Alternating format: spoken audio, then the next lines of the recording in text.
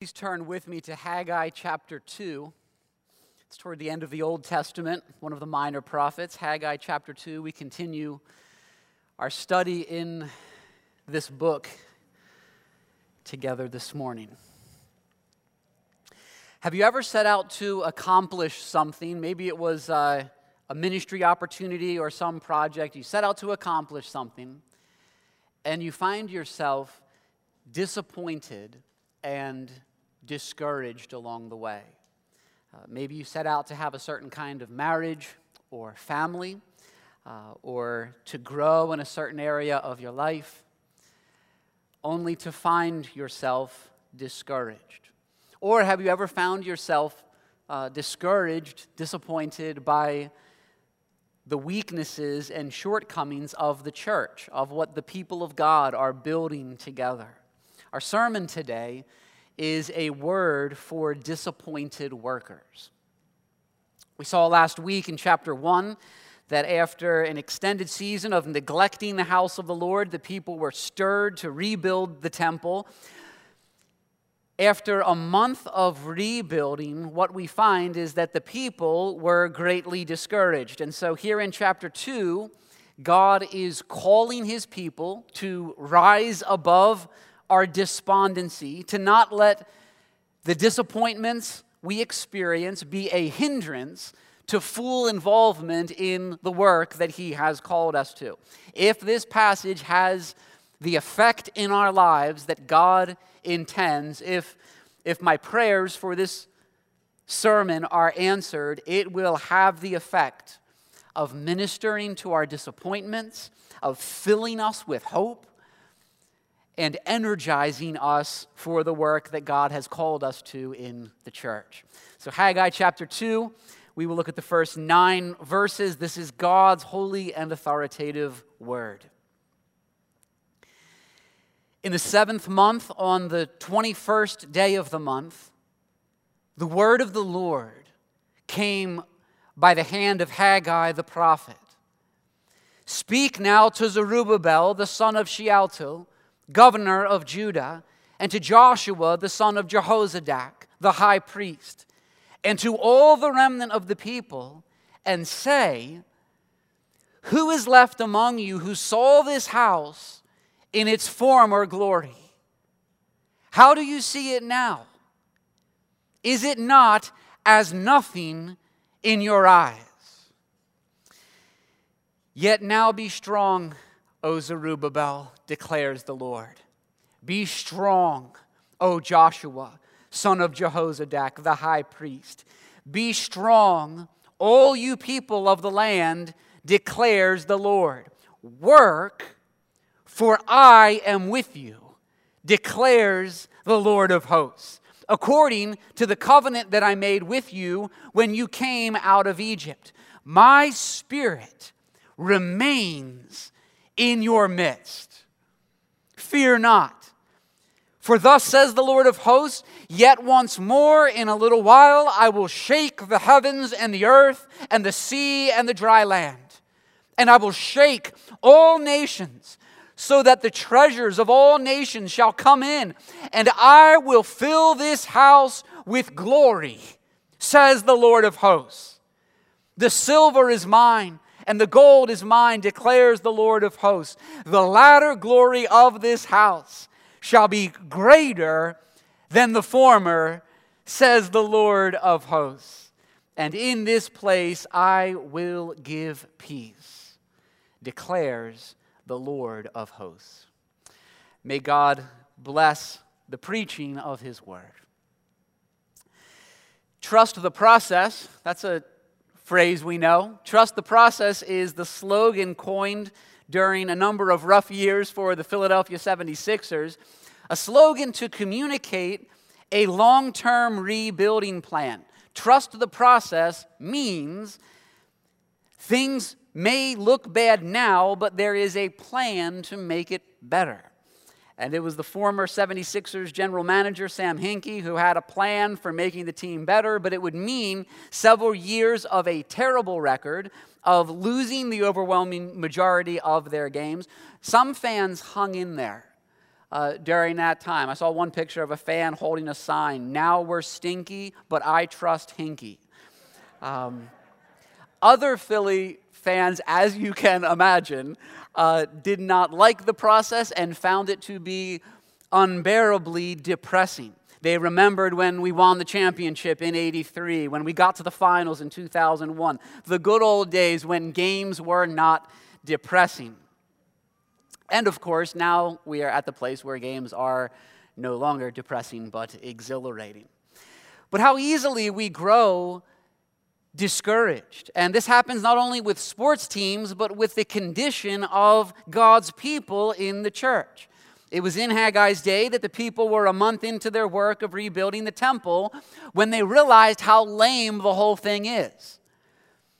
Numerically, they were very small and pathetic. They were a remnant of what they formerly were. There was rubble all around them, and they looked back on days of former glory. And so in the second chapter of this book, the prophet stood and addressed the people of God. This was at a great festival. The date in verse 1 is October 17th, 520 BC. This was the next to last day of one of the great feasts of the people of God, the Feast of Tabernacles, which was that occasion, that annual festival that served as a reminder of the people being brought out of Egypt and wandering in the wilderness. And so during this festival, they would go and dwell in tents and remember the faithfulness and the mercy of God. And during that time, they would also no doubt think back on the dedication of the original temple that took place at that same feast many years earlier. That's 1 Kings 8. We also heard read earlier at the start of the service, 2 Chronicles verses 6 and 7. So they were during this feast thinking back on their past, remembering how God had rescued them, remembering the great and glorious deeds of the Lord, His presence with His people. And it was as they looked back on those days that it made the present seem all the more depressing and boring. You can read the books of Ezra and Nehemiah to get a sense of the history during this time. It tells this same story. Years earlier, they had laid the foundation of the temple. This is told in Ezra chapter 3. It says that when the temple was laid, when they came back from being in exile, that many shouted with a great shout, praising and giving thanks to God. But we're told the old men who had seen the first house wept with a loud voice. Now, that was still the situation here in verse 3, where Haggai mentions the glory of the former house. It had been destroyed 66 years prior, when some of the older saints who were still present there had been children and teenagers. And Haggai acknowledges the sad reality that what they now see is far inferior to what once was. Is it not as nothing in your eyes? So let's look at 2 points here in the sermon today. 2 points: the reality of discouragement and the encouragement God brings.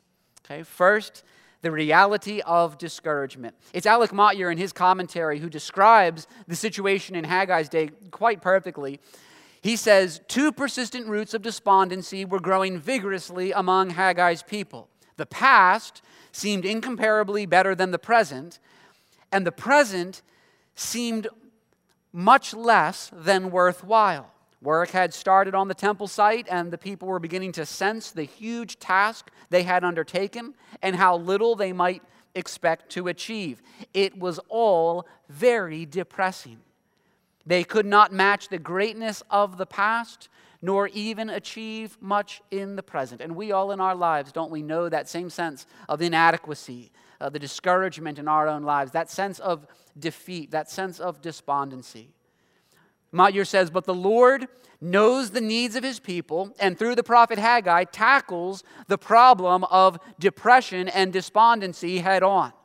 Believers today need the same word of encouragement because of the often shattered state of the church, the seeming fruitlessness of effort, and the slow progress in building the temple of the Holy Spirit in fellowship, in the church, and in personal life.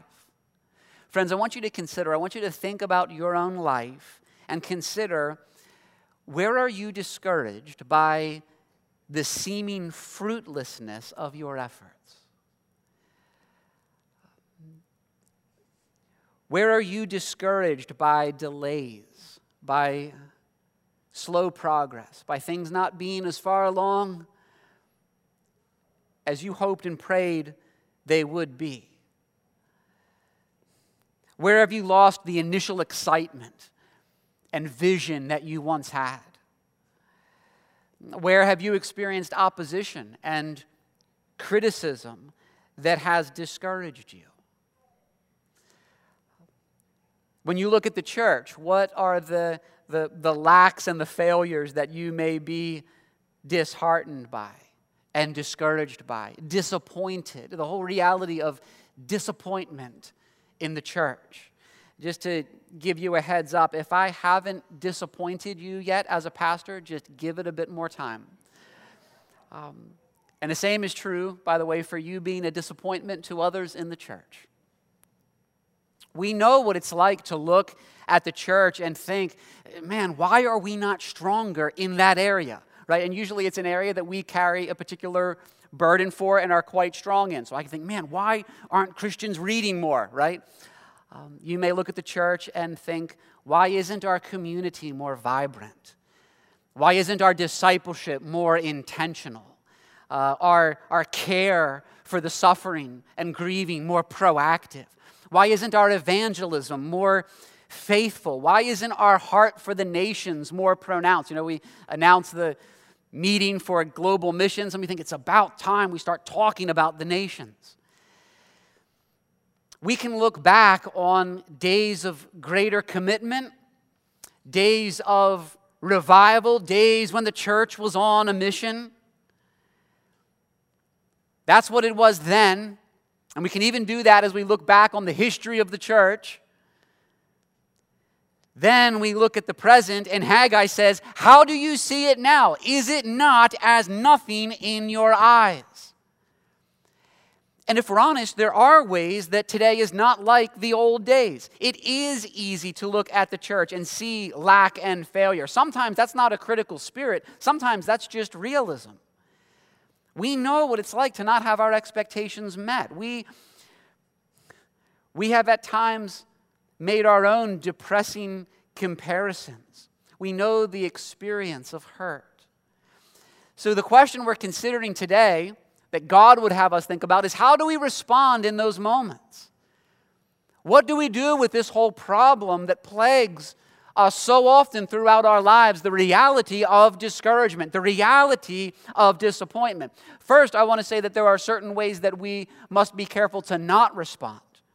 One is denial. Denial of present conditions. You know, the pastor gets up and says, guys, isn't everything in the church and in our lives amazing? Isn't everything exciting? You think, well, no, it's not. Everything is not exciting.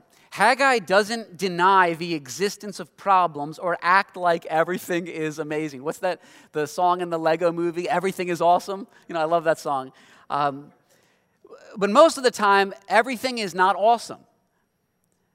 We know the church to be the dearest place on earth, but I sometimes wonder, have we considered frequently enough that it is often the most disappointing place on earth? So many Christians would point to the church as that place where they've known their greatest disappointments, the greatest mistreatment, the greatest struggles that they have experienced. Some things are exciting, yes, but there are also things that are difficult and many things that are quite ordinary when it comes to life in the local church. And so we must guard against denial, just as Haggai does as he looks at the present situation. Another mistake to avoid is nostalgia. This Feast of Tabernacles served as a time for looking back, but that looking back served a purpose. They remembered the great acts of God in the past. And if we are looking back to the past properly in the way that God intends, it should have a certain function in our lives, and it should not be to discourage, but it should be to produce gratitude, to produce faith in God, to produce expectation for the present. God's desire is not to take us back to some previous time, but to make us faithful in our own time, to meet with us in the present. We look back in order to ponder anew what the Almighty will do in the present and in the future. And so we guard against a sort of nostalgia that works against that. Another great mistake is that of deconstruction. Deconstruction is the popular trend of dissecting and rejecting the beliefs you grew up with. Some people say that the church has failed them, and so they see a need to leave the church in order to find answers. Rejecting what they grew up with. We have sadly seen this among some who have grown up in our own church.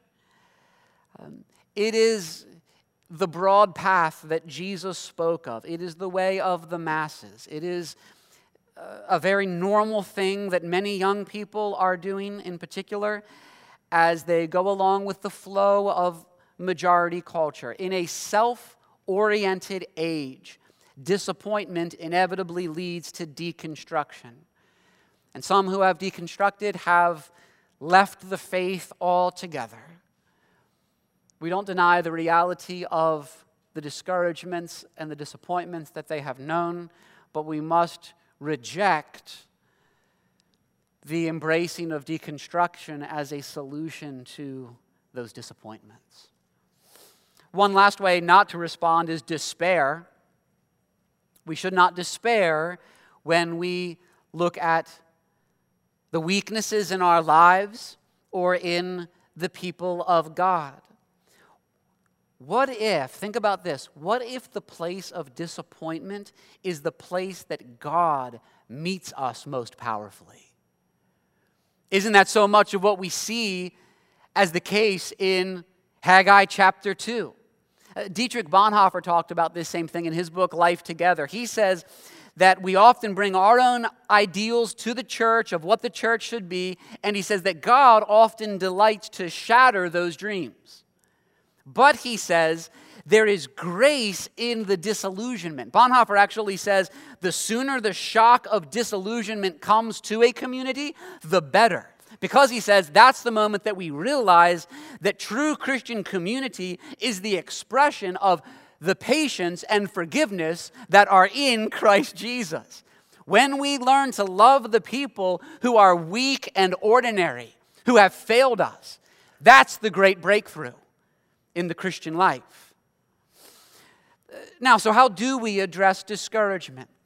Listen to what Mellinger says at this point. He says, the Lord's rejoinder to his people's despondency. Those moments you are aware of your own weakness, you are despondent, you are disappointed. The Lord's rejoinder is to turn their minds from what they think to be true of themselves. We cannot match the past. We cannot achieve in the present. Turning from that to what is true about Him. You see, they were talking about themselves. They were talking about their own weakness and inadequacy, while the Lord comes to declare His power and His sufficiency. So that in moments of weakness, in moments when we would be tempted to despair, we are to turn our eyes from ourselves to the God who has made great promises to His people, to the God who has acted for His people, to the sufficiency of the God who even today speaks overwhelming encouragements to all who are downcast and despondent. What perspective will you take? Oh, it was Charles Bridges. He has a wonderful treatment in a book on pastoral ministry on unbelief and the reality of unbelief. He says that unbelief regards the difficulty, faith regards the promise.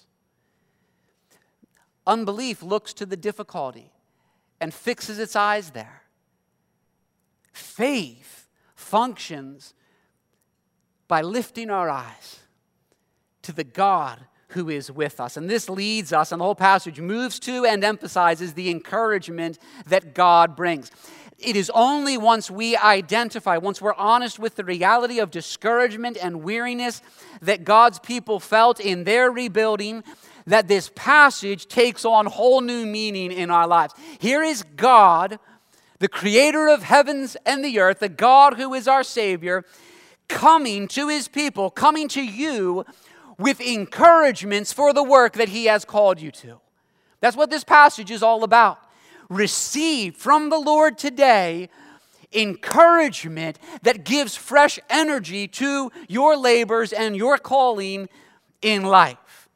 You see only rubble in your life. You don't see how you can face the challenge before you. You, at times, see the church as nothing. What is the way forward?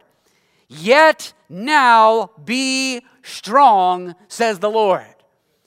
Verse 4, yet now be strong, O Zerubbabel, declares the Lord. Be strong, O Joshua, be strong, all you people of the land, declares the Lord. What is God's encouragement to us as a church family, to Covenant Fellowship? Yes, you are aware of your weakness. Yes, you are faced with a seemingly impossible task. Yes, you are weary. Jesus is your strength. Be strong in the Lord and in the strength of his might, Ephesians 6:10.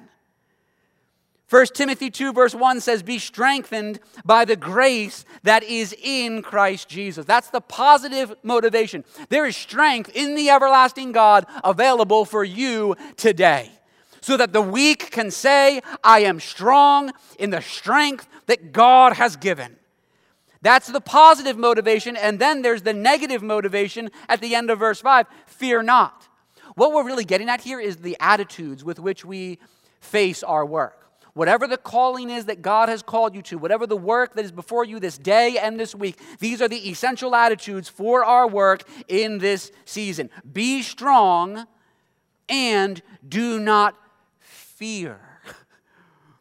Do not fear. What a timely word, because there is a sense in which the social and political climate of our culture is controlled by fear on both sides, and Christians are to be different. Be strong, do not fear.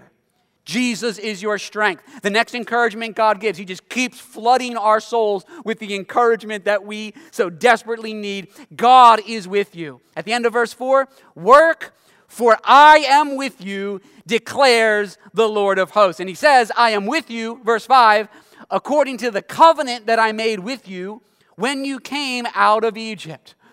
The promise of God, the covenant he has made, the salvation he has worked. For them in that moment at the Feast of Tabernacles, it was a looking back to the great salvation that God had worked in redeeming a people out of bondage in Egypt. That was the glorious saving event that they looked back upon. For us, it is looking back to the cross, that centerpiece of history, the cross on which the Prince of Glory died to secure our salvation. We consider that reality and we know that God remains with us today. Verse 5, my spirit. And I can just imagine the people gathered on that day, so discouraged, looking at the reality of what they are doing, and the Spirit of God speaking this to their hearts, encouraging them for what lies ahead. Verse 5, my spirit remains in your midst. I am with you, says the Lord.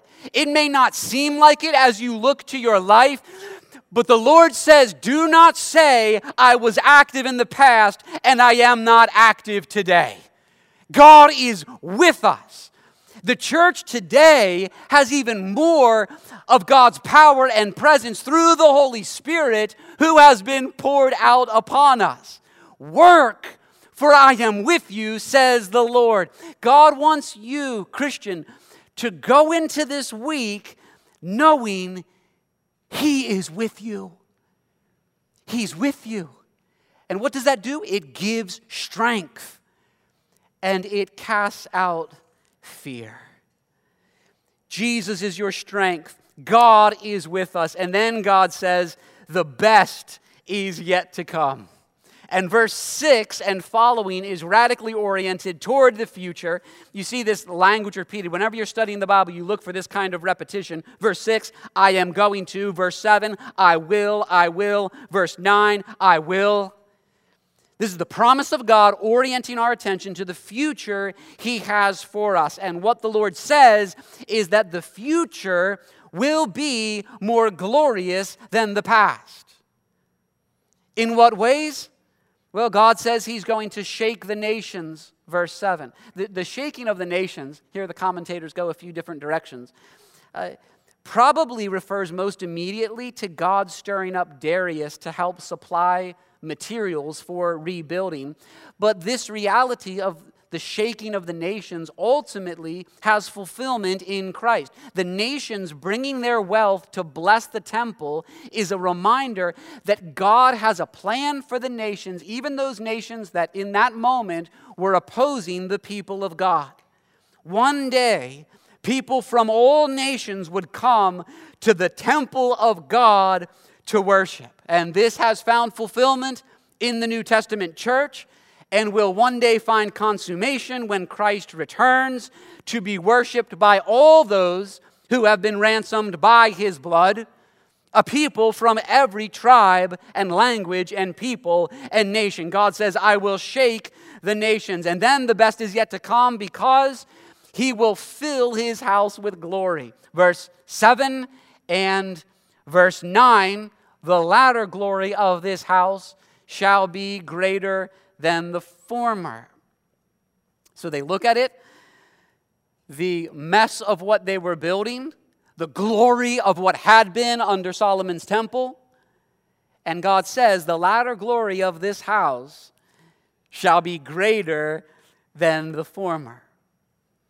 Now, what does that mean? Because Zerubbabel's temple was not greater than Solomon's original temple.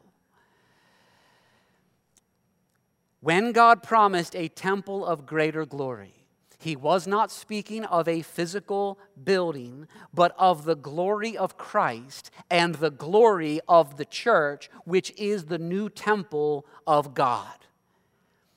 God has a glorious plan for His church. He has a glorious plan for His church. I love what Mark Dever says. I think I've shared this with you before, but he says this: before and after America and any nation, there was and will be the church. The nation is an experiment. The church is a certainty. God has plans and promises for the church. And the promise that God would fill His house with glory is the promise that He will build His church.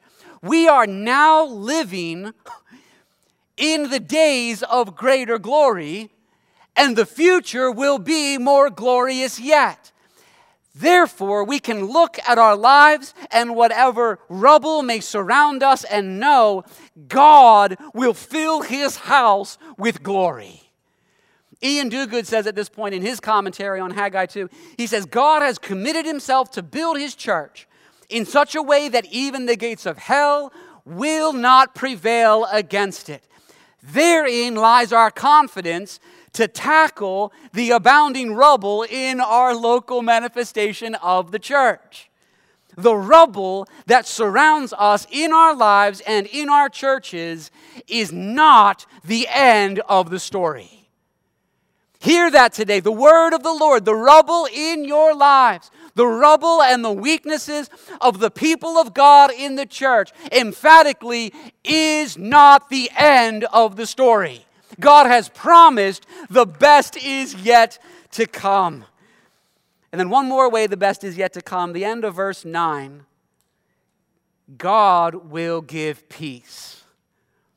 The promise of a harmonious society, of peaceful relationships, of inward peace and flourishing in our souls, of peace with the God who cannot tolerate sin. We have peace with God and with each other through the shed blood of Jesus Christ. And when Christ returns, we will together live in a world of perfect peace. I will give peace, declares the Lord of hosts, which means the best is indeed yet to come. And so, friends, receive this as what I have hoped and prayed is a timely word from the Lord. Whatever inadequacies, whatever discouragements we know today, a better future is coming. I don't care if it's the rubble of your marriage, the rubble of your ambitions for Christ, the rubble of your ministry efforts, the rubble of your growth in godliness. These encouragements are given by God to launch us into hope-filled work. The presence and the promises of God are calculated to send us into action, to send us into work. It is in Christ that we can always abound in the work of the Lord, knowing that in the Lord our labors are not in vain. And so, Covenant Fellowship, church family, be strong in the Lord. Be devoted to His work. Refuse to give in to fear. Identify fear for what it is and turn from it. Never lose hope. Jesus is your strength. God is with you, and the best is yet to come. The band can come forward, come out. I want to close with this. I came across an H.B. Charles quote. I was thinking about this whole reality, the Feast of Tabernacles, looking back, looking to the future. And I thought this sentence is just gold. H.B. Charles, phenomenal preacher, says, if your church was not experiencing revival prior to COVID-19, you should not be talking about going back to anything. Go forward, right? If you weren't experiencing revival prior to COVID-19, don't talk about going back. We are not going back to anything. We are going forward in the power that God has supplied. This is not a time for going back. This is a time to press on. This is a time to rebuild. And what a timely moment it is. Our world is now so discouraged, and it provides such glorious, fresh opportunities for the hope of the gospel. Our world is now isolated, and this provides glorious, fresh opportunities for the experience of true community that we have come to know in the Church of Christ. Our world is now polarized, and this provides glorious, fresh opportunities to display the beauty and the power of unity among the people of God. The world is now aimless. And this provides fresh opportunities for us to be devoted to our shared mission and to show the world what it means to live for something greater than ourselves. Church, be strong. Be strong, all you people of Covenant Fellowship Church. Be strong, declares the Lord. Work, for I am with you, declares the Lord of hosts. Amen.